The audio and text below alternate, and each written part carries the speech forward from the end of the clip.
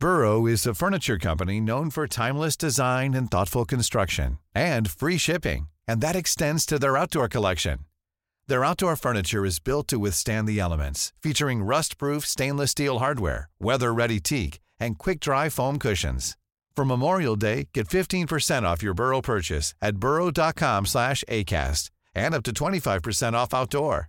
That's up to 25% off outdoor furniture at burrow.com/acast.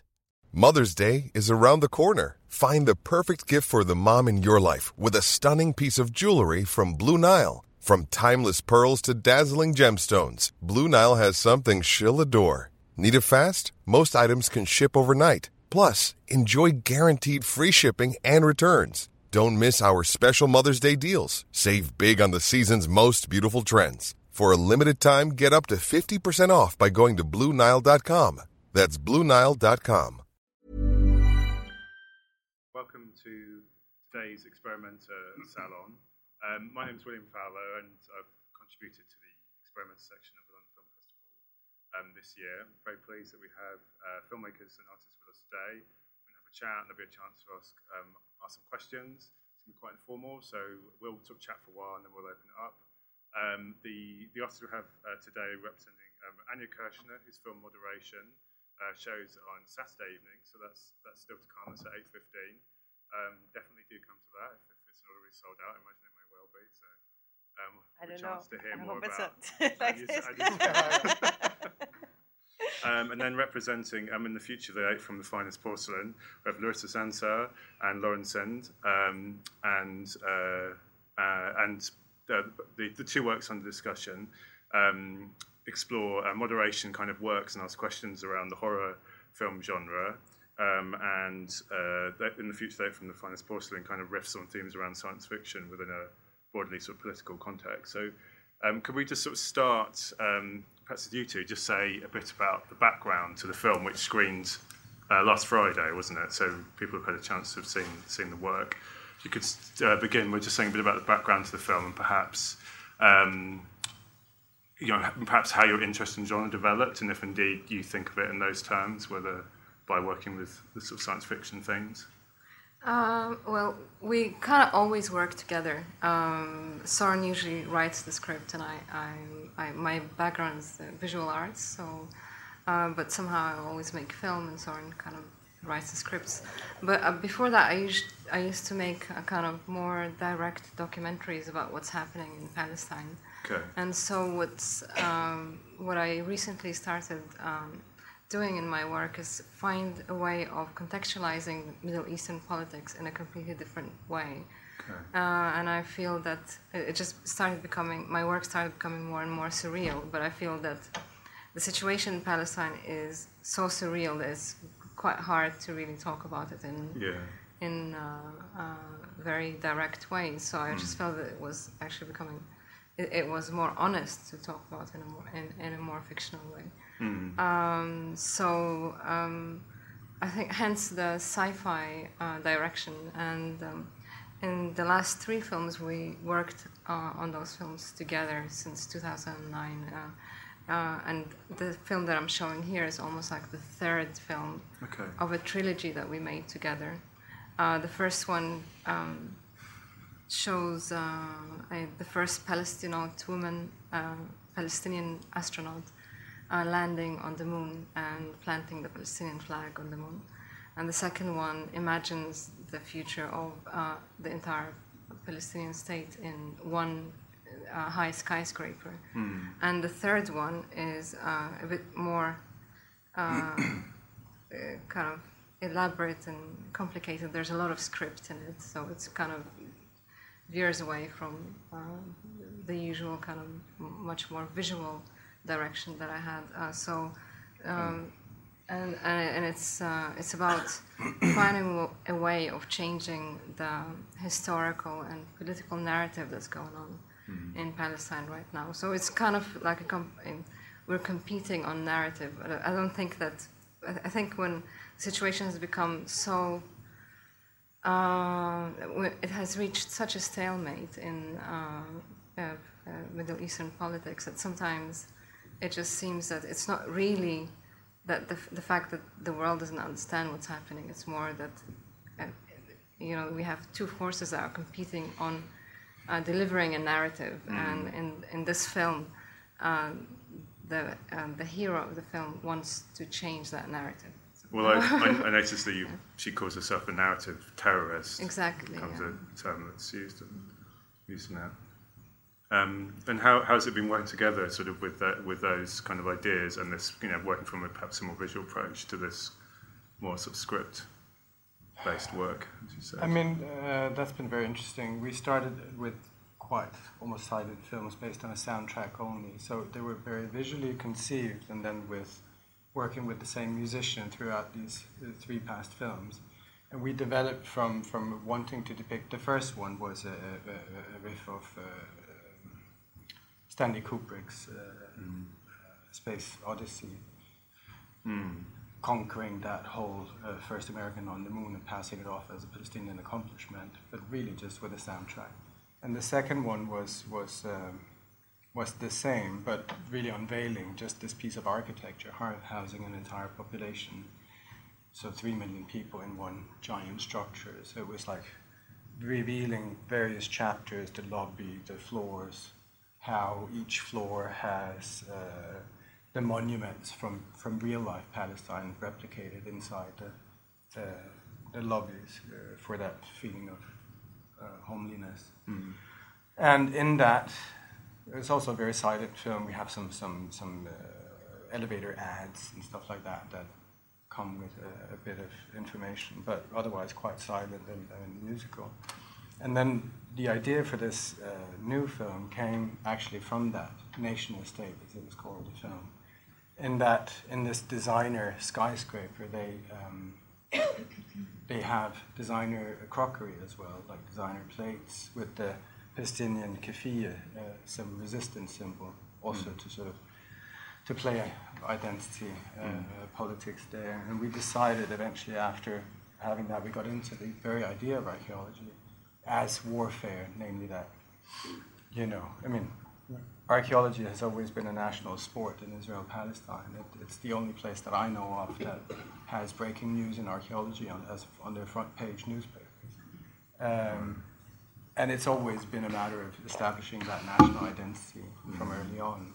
So if you establish a national identity and archaeology supports it, then whatever narrative you've spun on anything becomes true by default. So it's a mythic narrative used to inform current realities or future. Yeah. I mean, if your narrative that sort of predates the state 3,000 years back into history is verified by a piece of crockery in the ground, then all of a sudden you have the idea of historical entitlement to that land completely justified.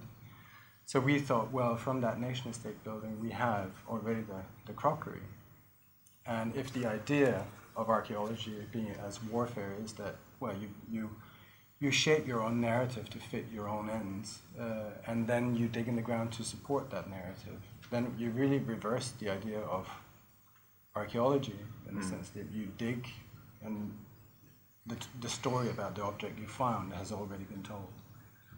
We can do that too, and create our own myth, and then deposit porcelain for future archaeologists to excavate. And that was an idea that developed, and we realized that it was, and then what we started working like we did with the previous projects, also with Larissa doing visuals and us coming up with the outline. I go away and do a script that then was more wordy this time, and then we switch, and 17 rewrites later we did the film. Did you find that, I mean, you said that how science fiction was a way of, in some way, addressing the kind of surrealism, as you put it, of the situation.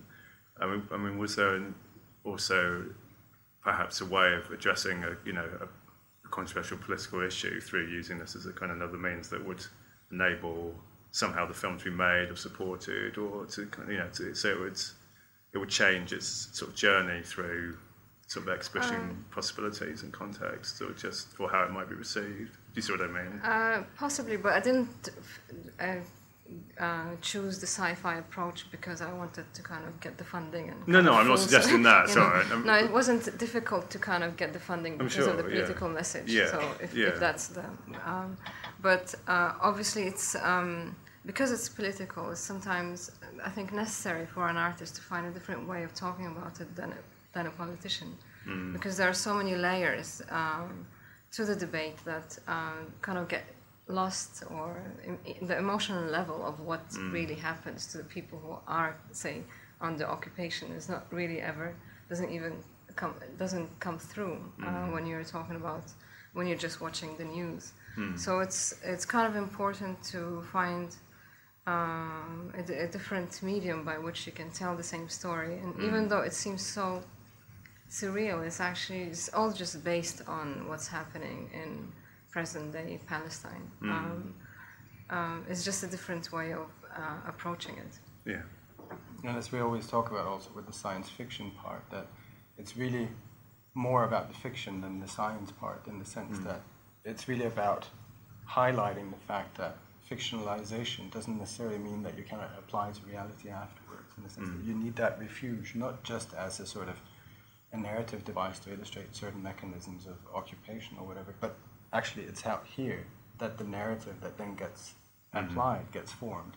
So that's more important. And also science fiction does one thing for the Palestinian predicament that works really well, in the sense that what's absent in Palestine is really a present tense. You linger towards the past and towards the future, ambitions for a state versus, mourning of the lost land. So the present is always suspended, in a sense, which lends itself well to being talked about in a futuristic setting. Yeah, so sort of fictions, or so-called fictions and so-called realities, having kind of complex dialogues. Anja, could you sort of tell us a bit about the background to your film? And I know that you've been interested and explored genre in various ways for a while in previous works. If it was perhaps more explicit in some ways in this one, it feels like with almost you asking questions about what a horror film is and how horror genres even work. So it feels like you're really investigating quite pointedly. So perhaps tell us a bit about the general genesis of the project, and again maybe your interest in genre more broadly. I mean, all my previous films and also the films that I made together with David Panos in the past, they all to some extent started from a particular idea or something we wanted to cover, but then there was always very soon a decision to kind of find a genre to do that in. Right. So I think my whole kind of thought process somehow seems to, for some reason or another, very related to,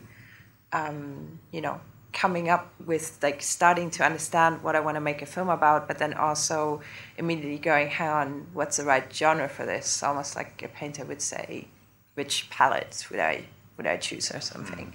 And I think that came generally from an ambition towards cinema, but without really wanting to participate in a kind of mainstream cinema. Okay. What genre offers, like, generally, I think, is that it gives you a kind of pop cultural basis of kind of shared knowledge about a film prior to even seeing it.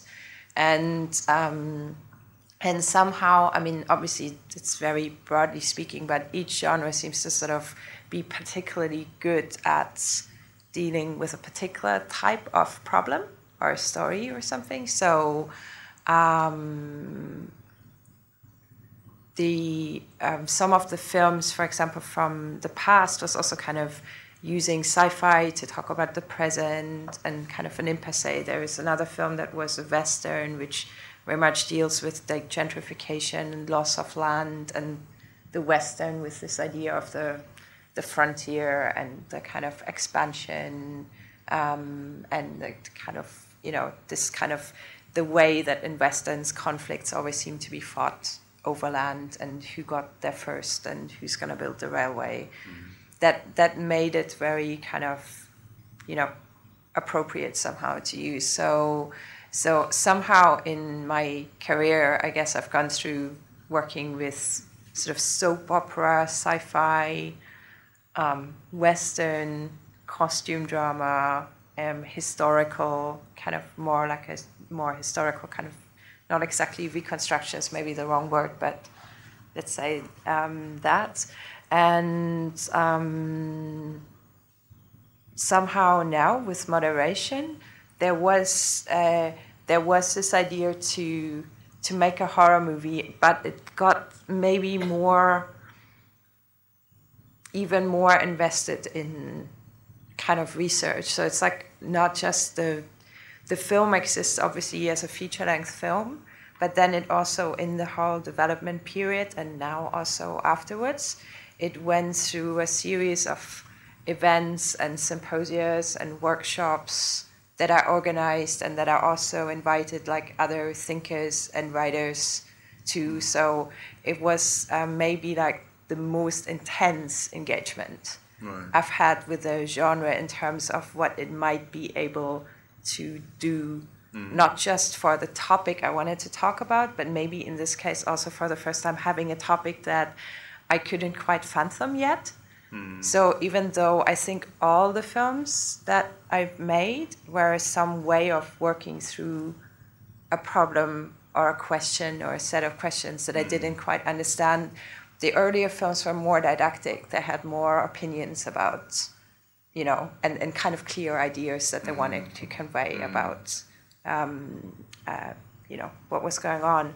Whereas this film, like genuinely, probably like you, and that sounds also kind of, I'm really glad that we're talking together because I think there's loads of points of, you know, connection. There's a sense that, you know, sometimes you just end up with a problem that is so big, you know, like you say, this kind of conflict of narratives that, you know, that you have to make something in order to think through it, at least in my case. And horror seemed to me the genre per se to deal with this type of impasse. So because it's definitely the kind of moment where something has to transform really radically, and where the whole liminality of life and death and, you know, what is a subjectivity or a consciousness, like all these things get subverted. And it's also like an incredibly visceral experience, very, very effective, and something that I always found really hard to deal with, actually, as a genre in itself. I'm not a horror fan. There were a lot of films that I watched and I wanted to watch in the research, but I was really struggling with it too. So I guess it comes back to if you weren't a horror fan, and no saying you should or shouldn't be, but perhaps this may be a really difficult question to answer, but can you sort of pinpoint perhaps where your interest in genre or horror, even the horror genre specifically, kind of comes from? Is it just like, is it about engaging with popular forms, or is it a kind of almost like cinematic inquiry, like kind of trying to understand? In this case, neither. I think it was really a kind of question about where you reground a different kind of ethics. Okay. And how you deal with that once all the kind of more available narratives seem exhausted. Okay. So I think question of political collapse of orders and kind of rational politics, let's say. So I think one of the earliest things that got me interested was Reza Negarestani's Cyclonopedia, which is a novel that deals with the Middle East as a kind of sentient entity and tries to, kind of understand, like he refers to this idea of, I think, something that he calls the ultimately messed up space. And sort of via Foucault, he ends up with this idea that at a certain point in a kind of conflict, civil war, colonial kind of nexus, things get so messed up that the common ground for things cannot be found anymore. He talks about Foucault's Chinese encyclopedia in that relation, where, you know, the same, I don't know if people know that, but it's a kind of description of a encyclopedia with animals in categories like animals with wings, animals that have knocked over the water pitcher, animals that look like, dots from a distance or something. So you realize that actually, how would you even start putting things in categories? And then Foucault uses that about trying to talk about this collapse of the sensible and the kind of the communicable. So yeah. It's interesting, there's a sort of point of connection between both your works of like using something that's like genre being something that's in some way defined or at least known. There's a sense of what we think we have an understanding of genre, and yet perhaps for both your works it's become a way of kind of tackling or addressing that's kind of unknown or difficult to kind of articulate in some way, or address a problem or something that, I mean, I don't want to speak for you, but that's sort of resonates a little bit from what has been said. I'm not a sci-fi fan. This is other things, interesting. I'm a horror fan, but I'm not a sci-fi fan. Okay. Next film I should do horror. Yeah. I've never watched Star Wars even. Okay. But the entire team that we work with are complete sci-fi fans. Okay. And they get excited about spaceships, and so it's nothing that we're discussing. But I think that I use the genre in the sense that it kind of approximates Middle Eastern politics to an audience that it kind of brings it closer to various audiences, much more universal. It's also kind of a comment on just in general our culture, what we the signifiers that we have, what we get influenced by. So it's very hard to kind of keep, kind of stay in your intellectual bubble when you come from a certain background and not really realize that actually the world is completely influenced. Even if you don't want to, you're influenced by pop and film. And I think film, maybe what fascinates me by film is the fact that it empowers a nation, because we, for example, we all know about Americans, but I think we all know about that because we're bombarded by American films, and I think that kind of, no matter what the American politics are, you're always drawn to or you sympathize with Americans because you feel that they're close, you know who they are, you know how they live, even if you've never been there, even if you've never set foot in America. And somehow I feel that's the power of film, and maybe somebody who comes from Palestine, where it's just you're an alien in the world, you're just you're scary, you're Middle Eastern. For me, it is quite important to use something that's, first of all, disarming. And also it's more informative than, instead of you being the subject of, say, the news, you actually take on this power. You claim that right to make films and fiction, not documentaries, not be subjects of documentaries. And it shifts the power balance, I think. So for me, that's maybe at the heart of why I use these genres or comment on a more universal kind of form. Sorry, I just all of a sudden thought that you saying that you did soap opera and stuff like that before as well. I'm just realizing that all your small films have been like that. Like you did horror, you did soap opera. It's true. I was just realizing we've been doing all of these things like over the years. I was just realizing when you're talking that maybe it is not necessarily an embrace of those forms or those expressions or that pop cultural segment or whatever it is, but more the constant battle with the academic bubble, as you were saying.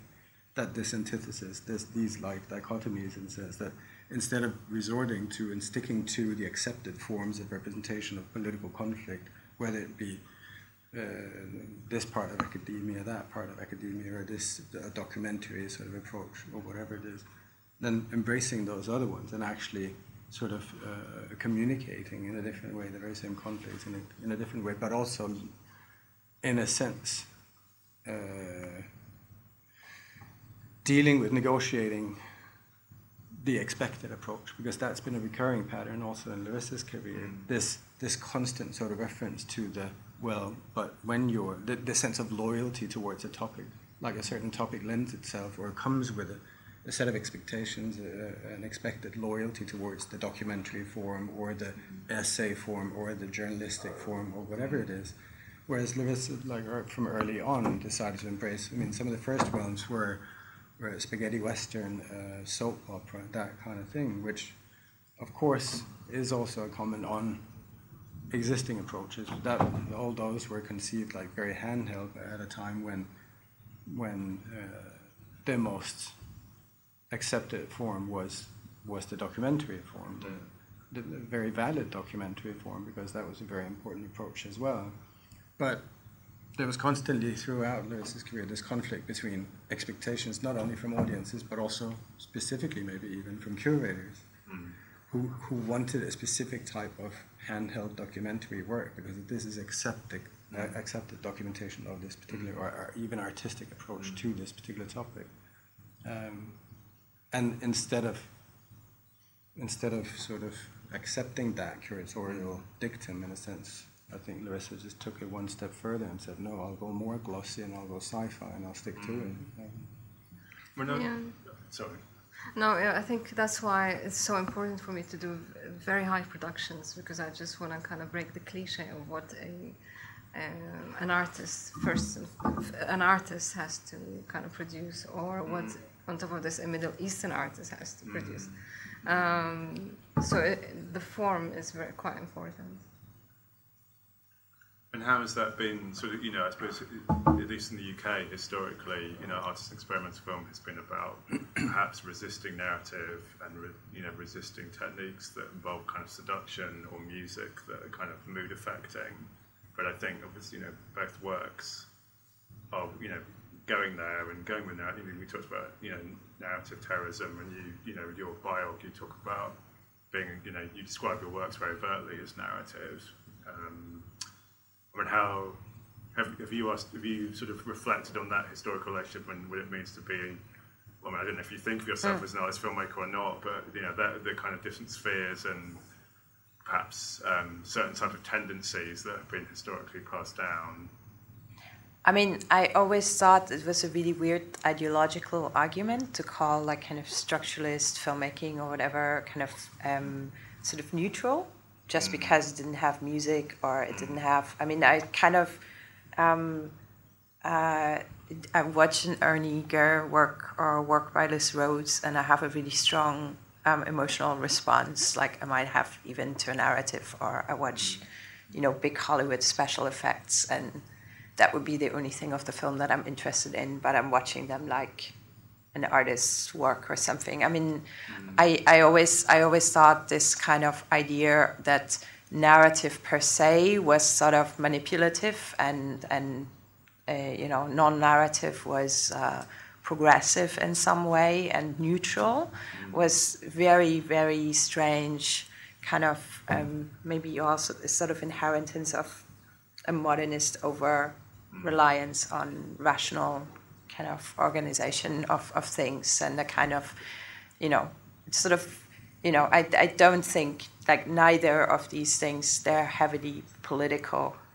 They just function in very different ways. So I think the rejection of maybe a lot of what was kind of traditionally in the UK more kind of put forward as what an artist's film should look like, was also a kind of, and I think, there's works that cross over. So I think actually even like Liz Rhodes is a really interesting example for someone who's sort of manages to do both. But I just didn't buy it. So, and there was a kind of desire to, I mean, it's not that I'm following a narrative that is a kind of conventional 3-act structure or something like that, but I've always thought that one of the strong points of like a kind of watching a film would be that you would be very stimulated effectively, and there would be some transfer of kind of elements of a relatable experience, let's say. So, and that doesn't mean that I prefer narrative films to non-narrative films, or that, it just happens in my own practice that this is it. But I think the way it's talked about is fundamentally, like, people are not questioning their own prejudice about that. And I think that people for me, obviously, that was, like, Derek Jarman was a big discovery during art school. So I think I do believe that there were certain practitioners that always were in that line and in that tradition. And also, like, if you talk about, spaghetti western or even soap opera, they were always genres where actually quite a lot of, people that were having unusual and very politicized kind of practices ended up working in. So I think there is a lot of, even in South America, there's a lot of artists, kind of filmmakers, people more from that ended up in, at some point, kind of politicized soap opera making, or like all these kind of things. Like Corbucci has a very strong kind of left background, very grounded in this 70s Italian movement. So, I think that it's more about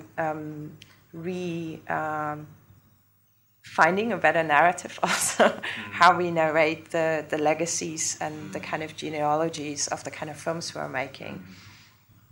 Well, I like a lot of genre movies, and I think there's loads of really fascinating, really interesting horror movies and science fiction movies, and it's very easy to kind of just say certain types of films are all a certain way or have certain politics. Or, you sort of both talked about, all three of you talked about different types of language and maybe different audiences, or kind of, I guess, relationships to popular culture. And I'm just sort of curious how you thought about the context in which these works are seen. So how do you feel about them being presented like alongside other examples of that genre, or things that have, works in that genre? And I'm sort of interested in, particularly with moderation, because we haven't talked about this yet, but you've directly involved actors who've previously been in horror movies, and they haven't actually. What's been curious, I noticed that in your own writing about the film, you haven't actually highlighted that at all, as far as I've seen. But yet, horror fans would be really like, "Oh my God, that the guy from this cannibal film is in your film. I can't believe But you've chosen not to do that, which is quite, which is interesting." Well, I would probably have written it if I had more space in the synopsis. Sure. And it's also, like, to be honest, I think what got me interested in horror was Andrzej Zulawski, actually. Right. And what I found really powerful about Andrzej Zulawski was that precisely he could kind of join a kind of horror narrative to a political, to a love erotic kind of narrative, and really open up the way that these three areas that are usually divided into different genres and different forms of our thinking and discourses are kind of fused and constantly actually impinge on each other in the way things really happen. But the question was really, does this work? Is it really, like, this would still be my question. It's the first time that I've just used a genre and said, should this genre kind of live or die? Can we talk about things in this genre in a way that will get us over a kind of impasse? So I've tried to send the film, I've submitted the film to horror film festivals. I would love, like, a horror fan to go and go like, what the fuck? and generally, I'm really, like, with all the films, there's a sort of there is a sort of openness where they would go and what they could do in different contexts. It's almost an experiment. So, but in this case, it hasn't. So far, no horror film festival wanted it. So yeah. It's it definitely. I think it does work on those terms. But in terms of genre, curiously, horror specifically, there is almost a mini genre of meta horror films. So, like Called Like Vampire by Pierre Portobello. There's a strange cinema verite style film called Dream Demon Lover? No, Demon Lover Diary.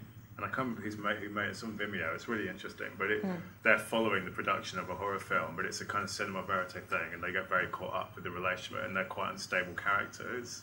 And then bits would start to get a bit fictional. Anyway, so there's a bit of it's curious that, unless it's just other things I don't know about, it seems like horror particularly seems to lend itself to this kind of meta-narrative stuff. And there is, like, maybe calling it genre is too overblown, but there is this sort of tradition or something. Yeah. Which is, so people were kind of interested in posing questions about it, I think. So there's a sort of lineage of sorts. How about how many your film being presented? I'd say, would you submit it to a sci-fi film festival? Yeah, I think we even won an award at the sci-fi film in Abu Dhabi. No, that wasn't a sci-fi. That was a science. Okay. So I was wrong. What is a science? What is a science fiction? We are in science fiction film festivals. Great. Yeah. That's fine. Yeah. That's nice. I mean, it's funny with every film that we've done. All of a sudden, there's this added bonus of all of a sudden breaching into new territory, and we see a lot of sort of interest from sci-fi fans. All of a sudden, a lot of things like that. Or a lot of offers are coming in from, I mean, I think in terms of artist filmmaking, this feels like a kind of, we're shining a light on it today. It's become perhaps more of a concern. Ben Rivers' film, Ben Rivers has worked in this way as well. And yet I do feel like there's a broader interest for kind of hybrid forms that goes beyond artist filmmaking. Like sort of generally, there's a kind of interest in exploring interrelationships and kind of pulling apart things more as part of doing that. One thing I wanted to ask about you specifically was, we're sort of saying how there's this thing about horror and meta horror, but with science fiction, there's, the kind of codes of what science fiction filmmaking is a little bit different, and perhaps it sits more comfortably on genre across kind of different forms. So science fiction is actually about writing as well. So in some way, science fiction writing looms kind of larger, or as large, or maybe even larger than sci-fi films, possibly. It depends who you're talking to, maybe. And obviously, you're a writer yourself. That's as I understand it, that's what you do a lot of the time. And I wondered if that, we've been talking about filmmaking, and kind of, we could talk more about. I'm Sandra, and I'm just the professional your small business was looking for. But you didn't hire me because you didn't use LinkedIn Jobs. LinkedIn has professionals you can't find anywhere else, including those who aren't actively looking for a new job, but might be open to the perfect role, like me. In a given month, over 70% of LinkedIn users don't visit other leading job sites. So if you're not looking on LinkedIn, you'll miss out on great candidates like Sandra. Start hiring professionals like a professional. Post your free job on linkedin.com/people today. Hey, it's Danny Pellegrino from Everything Iconic. Ready to upgrade your style game without blowing your budget? Check out Quince. They've got all the good stuff, shirts and polos, activewear, and fine leather goods, all at 50 to 80% less than other high-end brands. And the best part? They're all about safe, ethical, and responsible manufacturing. Get that luxury vibe without the luxury price tag. Hit up quince.com/upgrade for free shipping and 365-day returns on your next order. That's quince.com/upgrade. Hey there, it's Michelle Norris. I'm host of a podcast called Your Mama's Kitchen. When I travel, I'm usually looking for a way to find a taste of home when I'm not at home. And one of the things I love to do when I am at home is entertain. And Airbnb allows me to do that. When I was in California recently, I rented a house that had a great kitchen. And when we were sitting around the table, we were all thinking, we're in someone else's house. Someone could be in all of our homes as well. If you have a home, but you're not always at home, you have an Airbnb. Your home might be worth more than you think. Find out how much at airbnb.com/host. Kind of codes in terms of genre, but is there anything about actual writing? And do you feel like that's actually a slightly different palette to draw upon, or is there? You said you hadn't watched Star Wars, so it's kind of different references, perhaps. Well, I think we worked in a very. We finally found a way of working together where we don't have to work at the same time. So I work on visuals, and Søren works on the writing, and we work separately, and then we kind of look at what each of us did, and then we kind of get I respond to Søren's writing and with visuals, and he responds to my visuals with more writing. So we kind of build up like this. So in that sense, I'm sure it's different from when you're writing your own novel, because it's I think what we struggled with in the last film is how to give both script and visuals the same weight, because sometimes I think when the writing could really kind of overcome or overrule all the visuals, because it's so straightforward. Like with writing, there's a rationality that comes with it, and it's so straightforward that it could kind of influence the visuals. It could kind of let you know. Was that what's illustrating what, or what has dominated? Exactly. And I found myself thinking about this quite a lot when I was watching your film, actually, and how it works in those terms. So we didn't want the visuals to illustrate the writing, nor the writing to illustrate the visuals. So, and I think we thought that what would really make a good piece of work is if we actually find a way of giving both a voice and somehow making them work together. So that's why I think we rewrote the scripts and the visuals. I redid the visuals 17 times. Mainly to pull them apart, right? I mean, there's a couple of places only where the visual... I mean, the good thing is that Larissa has this highly imaginative way of working with visuals. So, like, in the beginning it was thought of as a video essay. It's supposed to be sort of a journalist interviewing this narrative rebel leader, and on a piece of found audio somewhere. So we're supposed to basically just have it was supposed to be sort of a fictional video essay. So a very rational argument about why this is important historically, futuristically, and academically. And then Larissa started, from me having that basic setup, like a dialogue form, where we agreed on the basic ideas.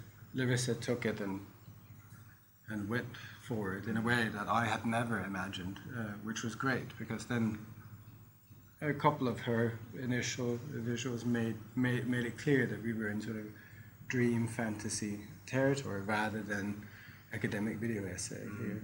And so I guess that's another amusing thing, talking about the genre approach here, that sci-fi really came later than just knowing that the kind of visuals that we wanted to have a support for the main argument had to be CGI based, because otherwise we couldn't get there in grandeur, basically.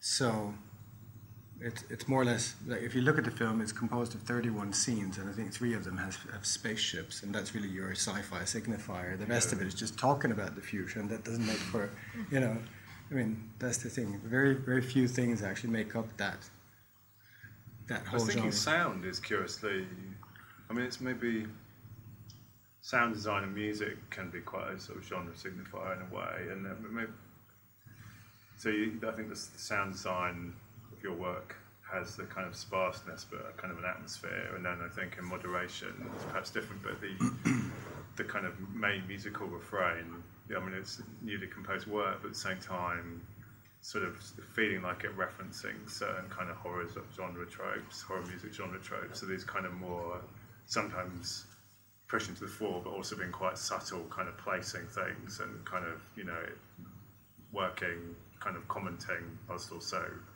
leading the viewer a little bit as well. I mean, how you work with a musician, or with it? Yeah, I worked with Dracula Lewis, which seemed like the amazing, the perfect name. And he's from Italy, and he's a musician. I heard, I went to several gigs, and then I was a huge fan, and then I was like, I really kind of, as soon as I heard it, I was like, I want this music for this film. So I approached him to see if we could if he could make an original soundtrack for me. And then we kind of just like he gave me several options. He gave me literally, like, because he works a lot also with samples, and his music is very cinematic also. A lot of the time there's like kind of more like soundscapes or something. So and samples from films, and also like Italian film. Like, it had already all this, so it was kind of like finding something almost like perfect already. Where and then he gave me just different options to go in a more Argento, Goblin, to go into a more Carpenter or whatever like direction, and we did that very consciously. And then I had a second. I knew that I wanted to use the Cold Song by Purcell in the film, and that it was very hard to use because there was this very well-known version by Klaus Nomi that probably a lot of people know, and that's very definitive kind of. And I found another Italian composer to make a sort of almost like a giallo version of that, but we kept it very much within the idiom of like horror film music. I mean, I think this was a great thing. Like, someone actually described it, like someone wrote a review and it called it a horror movie without horror, which I really like. I think it should be almost the tagline for the film somewhere.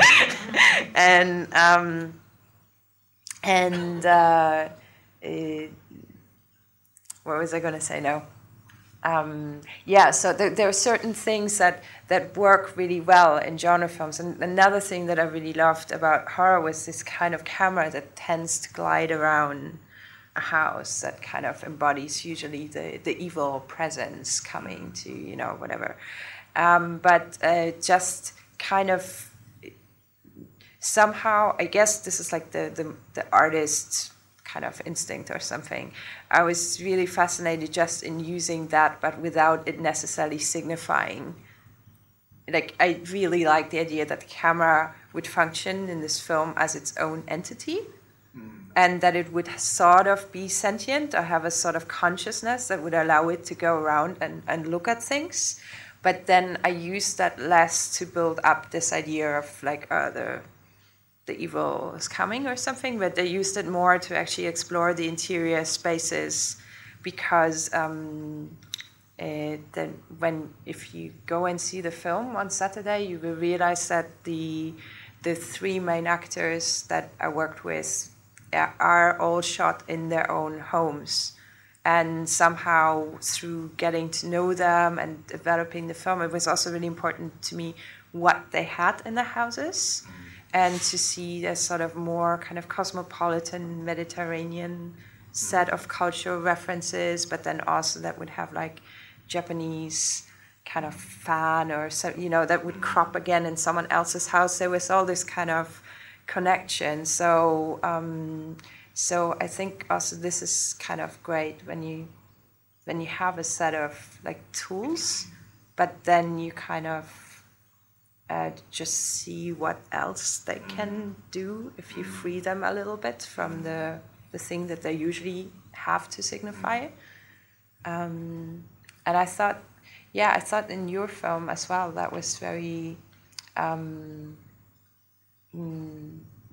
great, like especially at the end. Like, I mean, it's a while ago now because I saw it in February, but I remember there was also this very strong feeling of ambiguity as to the sanity of the main protagonist, the narrative terrorist, and it kind of cast a whole new layer of,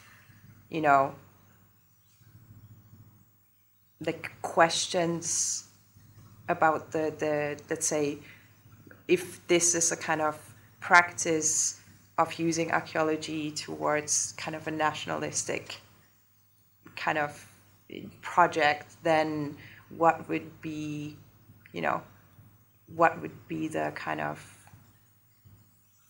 the raison d'être of replicating that? Why would you just, if it's a war, why fight exactly with the same weapon? And where is this character in relation to that? And is she actually, like, is she like our hero, or is she almost like more borderline anti-hero, or I was curious about that. I don't know. Maybe you can say a bit more about this. Well, it's supposed to be ambiguous. I mean, you don't know if she's being interviewed by a psychiatrist or by a journalist, by the Mossad maybe. So it's all these things, and the timing and the time is supposed to also be very confusing. You don't know if she's in the future, past, and I think it kind of is very much about what she's dealing with as a person who's really in a position where she's trying to change that narrative.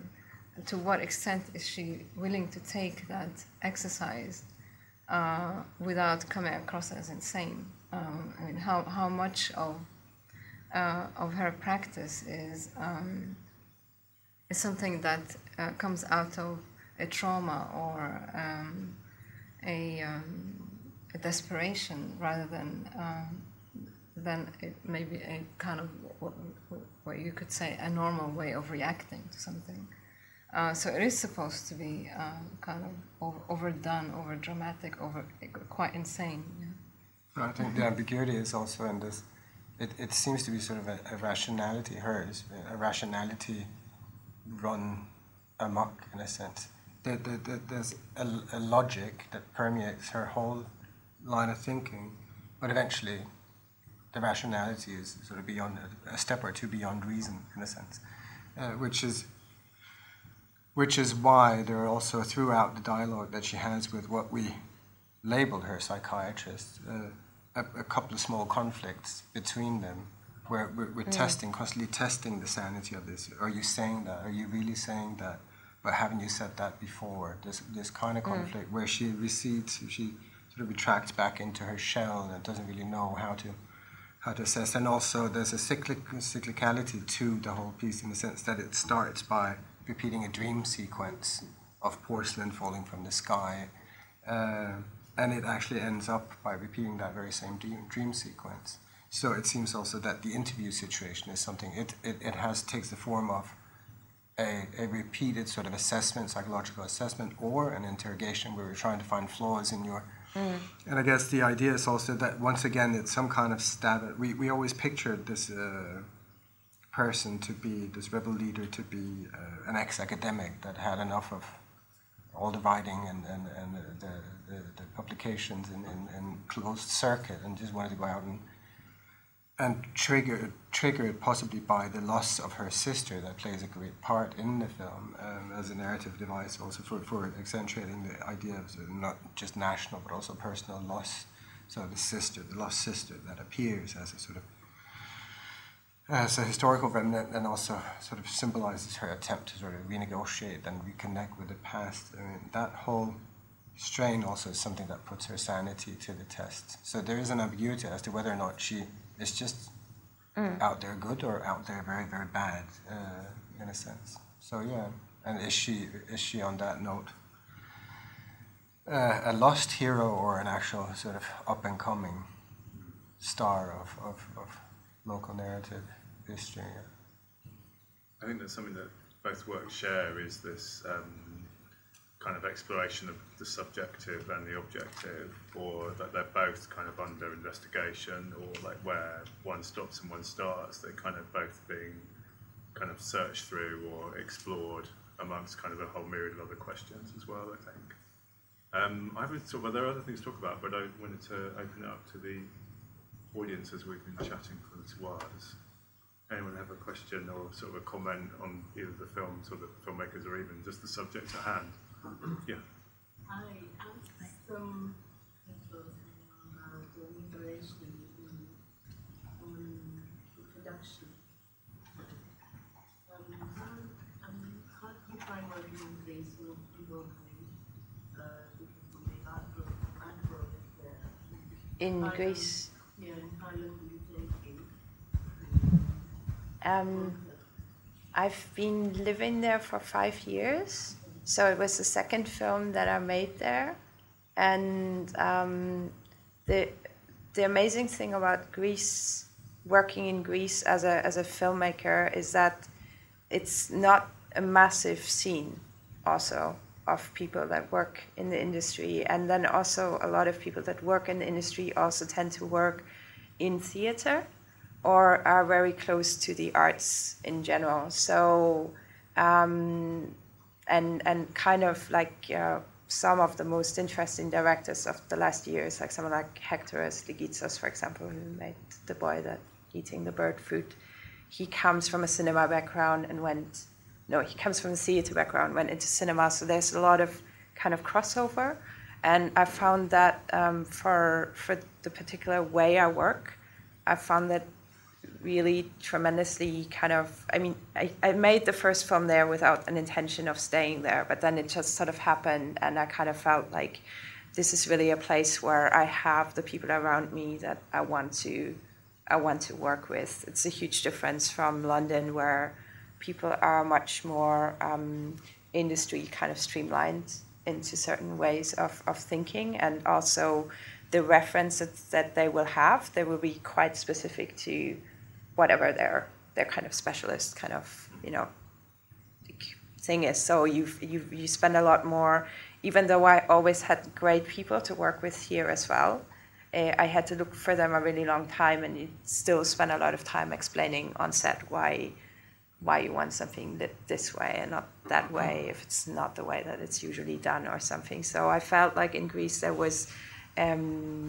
this was kind of less of an issue, and I felt I was more like, even the industry people I worked with, I all felt like they were more like artists. Yeah.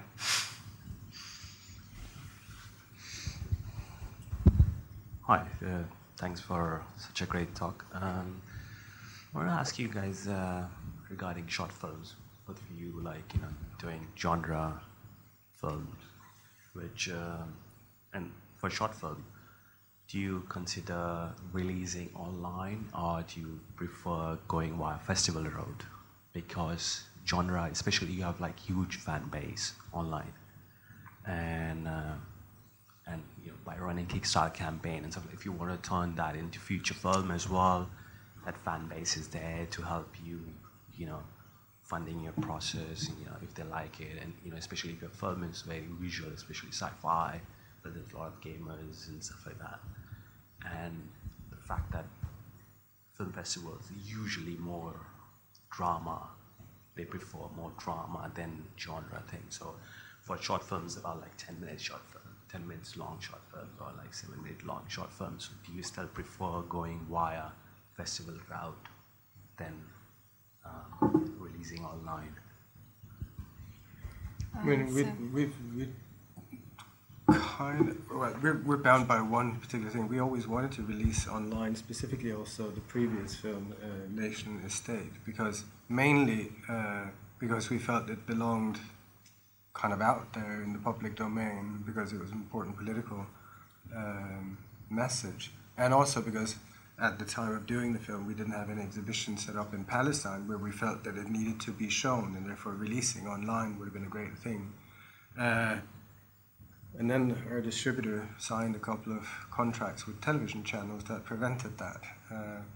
So that became a problem, and that is a sad problem. It seems like an outdated problem, but it's still very much a problem in the sense that film festivals still want that premiere status, and if it's online, then all of a sudden you can wave goodbye to any kind of A festival, and you have to wait to the second wave of festivals, and it just becomes, it's complicated. I think we're in the VHS Betamax sort of period of releasing online type thing. It should be possible, because it needs to be out there. That's how you cultivate a fan base. But the festival legislations and the television contracts and whatever else you have contract-wise often do tend to prevent that, multifaceted release in a sense. So, if you're getting a television contract, is it because still you constraining audience? I don't know. Is it worth signing that contract to releasing online if you have to balance it? Possibly not. Right. No. It just still has a couple of years in it. That's the only problem. Yeah, especially with the sci-fi. The majority of the story, I've been hearing from Hollywood, is especially Deadpool. It's a superhero film, which they did short film, which Universal so Warner Brothers or Universal Studios didn't agree to it, but they leaked online, and users started liking it. Everyone started liking it. They now released it, which is like still considerably less, with like 25 million budget, but they made like huge money out of it, like huge success, great story, everything, right? So in the next film, you prefer like, cutting down, running for festivals and stuff like that for 6 months, 7 months, 8 months, then releasing online? Possibly. It would be nice to have a combo of all that where nothing sort of trips the other aspect of it. I mean, in our case, it's also, as with you, like with this appearing in an art context where like galleries involved and all that also want sort of a limited edition version, and that seems to conflict with the very idea of online availability. I mean, there's a lot of small fine-tuning on that whole structure that needs to benefit the films more than the individual sort of right holders. That would be nice, yeah. Because there's an ongoing tension, isn't it, really? Some films, interestingly, John Smith is a very established filmmaker in this country, but his film Girl Chewing Gum, I think you can watch it online, buy it on a DVD, you can rent it and also take modern own a copy in the collection. This is one of the few examples that kind of just crosses through, but that's quite rare. I think you had a question. There's a mic. There's a mic coming, even though you're very close. Just listening to what you're talking about with your political content within your films, I'm just curious if you ever come with any difficulty or like resistance to showing it in institutions because of its political content. Well, in the previous film that I made, there was a big scandal, political scandal. Should I tell this? It's a very long story. Sounds interesting. I was nominated as one of 8 photographers for a prize that was run by a museum in Switzerland. And the sponsor for this museum was Lacoste, the clothing company. I never applied for this prize. I was just received a phone call out of the blue, and they nominated me and their theme that year was Joy of Life. And I completely got confused when I got this call and I said, but my portfolio, if you're choosing me based on my work, that I have nothing to do with that.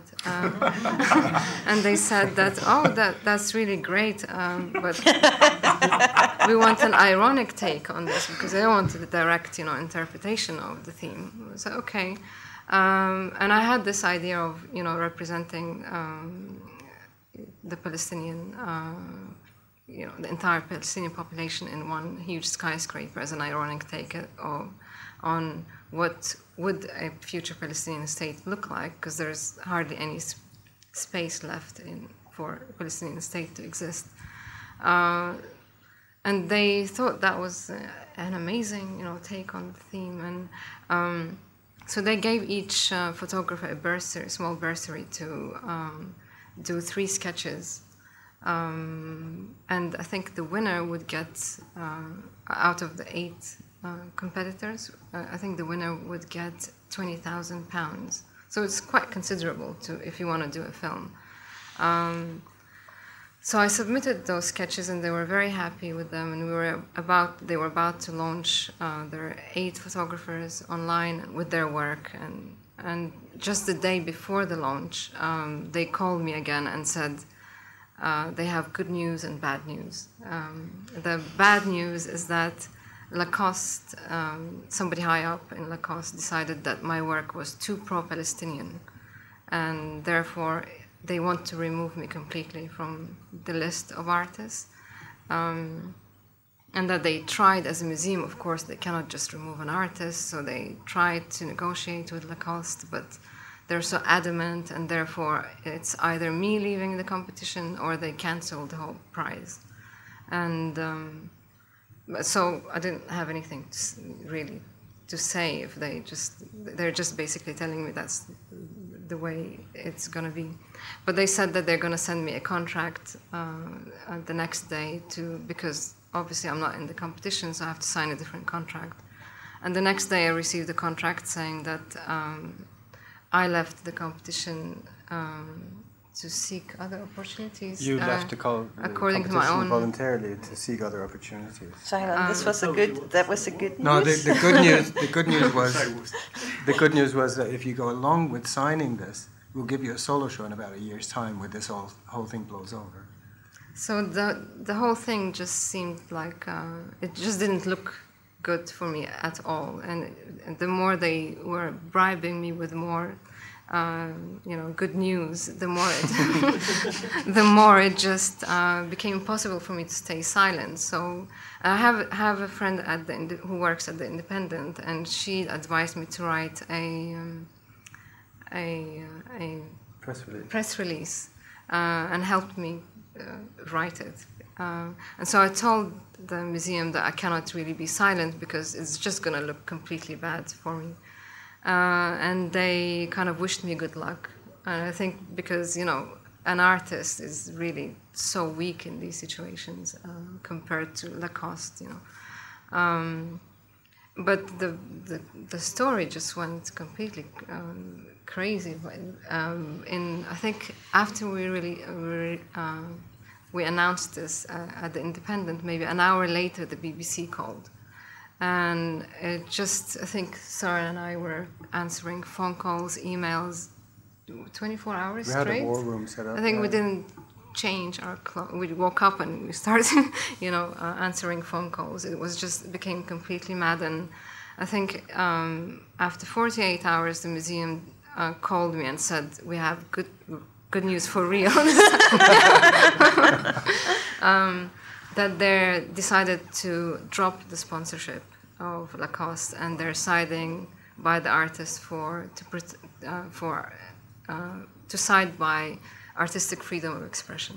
That they just saved themselves like this closely, because after 24 hours they released a statement. They said they shut down. Like, there were so many journalists calling Lacoste headquarters and the museum's headquarters all day that they shut their phone line. Make a good film out of that. Yeah. But they shut down their phone lines, and also their Facebook pages also got completely swamped. But after 24 hours, a first statement came out saying that there has been absolutely a complete misunderstanding. They stand side by side, Lacoste and the museum, and the artist's perception that there was any political censorship involved in this is out of proportion. So, please. It's because I didn't comply with the theme, which was joy of life. That you was asked to go to. Yeah. And then after that, I was called. I was even invited to the UN to speak about, because freedom of artistic expression is considered freedom of speech. When you think it's under that umbrella, so.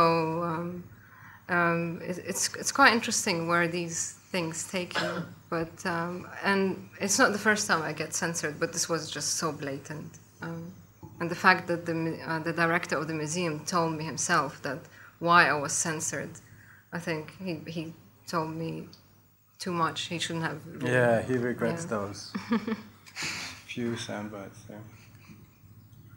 Any other questions or comments?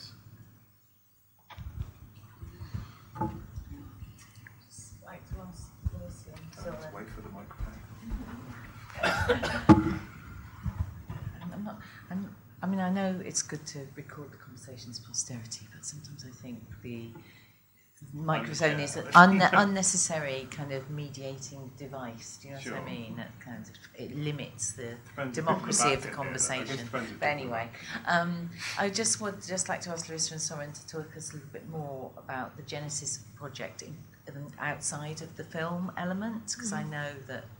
I hope you don't mind me asking about this, but I'm utterly fascinated by it, because you're actually also performing art actions in Palestine as part of the overall project.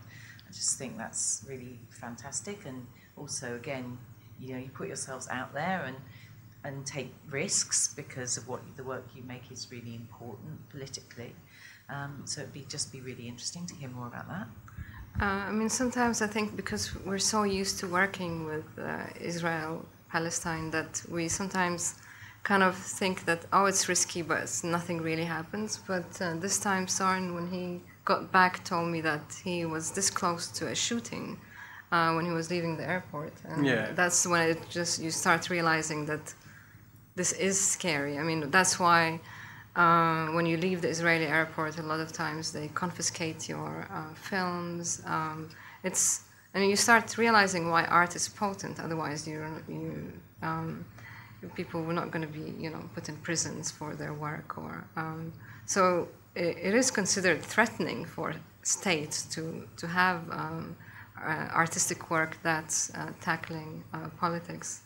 But you just came on Sunday. Yeah, but I mean, maybe the genesis of the project is that it started as an idea for a performance where we wanted to take crates and crates of porcelain to Palestine and bury it throughout the country and then document that, and that would be the end of it. And we decided eventually that for sheer shipping reasons, maybe making a science fiction film would be easier. And so that took 2 years, and 2 years later we decided that maybe we should come full circle and actually carry out the act set forth by the narrative terrorists. And we did so by just making smaller deposits, symbolic deposits of porcelain, and mapping out like symbolic locations. First time was in April, I think, where I did 6 deposits in Palestine in relation with local art institutions. We facilitated something just inside the old city walls of Jerusalem, which was a very symbolic deposit. We buried 10 plates, sort of indicative of a small family or something like this. A meter and a half into a community garden inside the old city on Israeli Independence Day, which made it quite both symbolically interesting but also quite scary in the sense that they're over-patrolling the area on that day. And just on the city wall of Jerusalem, they're walking there with their machine guns. So we had to almost like find a break in or the gap between sort of before we did that. And the owner of the community, or the caretaker of the community garden, was also quite aware that we need to not get caught doing this because archaeology is a potent national sport, and digging is too. Palestinians do not have as many permits to dig as their counterparts. So what they did in the community garden was to pretend to replant an olive tree. So they dug out an olive tree, put it over there and dug a deep hole there, and then we deposited the porcelain. They put the olive tree back, and we covered that up. We did that 6 times, and then we did another 9 times, 9 digs now, just last week, in relation to the biennial down there, Kalandia International, documenting each dig. Some of them now inside of Israel rather than in the West Bank and Jerusalem, but waterborne there, as I would be stopped immediately if I started digging holes in Haifa and Acre and stuff like that. And what we're doing with those deposits, symbolic as they are, I mean, we're taking down the coordinates and engraving them into small metal discs, and inserting those metal discs into small replicas of the bombs that are used for porcelain distribution in the film, which again are based on an old Russian nuke from the Cold War, and making sort of a Fabergé egg out of a bomb. So whenever you lift up the lid of this thing that sits on its wingtips, like a 20 centimeter bronze sculpture, inside you see the coordinates in sort of a spacey font to the remote deposit of porcelain. And the whole project is called Archaeologia in Absentia, which is sort of the culmination or the revisiting of the genesis of the entire project. So the idea is that any museum or collector that holds this bomb eventually becomes the sort of remote protector of a deposit of porcelain in Palestine. And your collaborators get why you're doing what you're doing, because that's so much part of the discourse is so strong. Down there, they really respond to that theme, knowing well what it means on a daily basis for the confiscation of more and more land. And we got a lot of help. For example, we can't, and it's so hard to enter Gaza. I've never been myself, so we got a lot of help. We have help from the French Institute, who took some of the porcelain to bury in Gaza. But yeah, so we have a lot of people who actually took some porcelain to dig in various parts that we can't access. And it's also in the spirit of the project itself that you have this collaborative effort, and you have venues agreeing to be part of this. Venues also historical, sort of Nazareth is inside of Israel, but has a very strong Palestinian significance. So we buried stuff there as well, and to have people sort of come around, help dig even, like to that effect, and witness this ceremonial burial is sort of in the spirit of the project as well. So yeah. Sounds amazing. Thanks. And we're just sort of coming to the end now, but we've had a chance to sort of ask a question. I was wondering if there was anything that any of you wanted to just kind of say around the things we've been talking about, which you perhaps have had a chance to do so from the chat so far. No pressure, just more an opportunity in case you had thoughts beforehand around the thing. But okay. Well, otherwise, moderation will be shown Saturday, so Anja will be present with Maya Levinsky, who's the sort of collaborator and actress in the film. So we'll be having a conversation then again as part of the screening. So do come and see the film. And for now, just join me in thanking our panel today.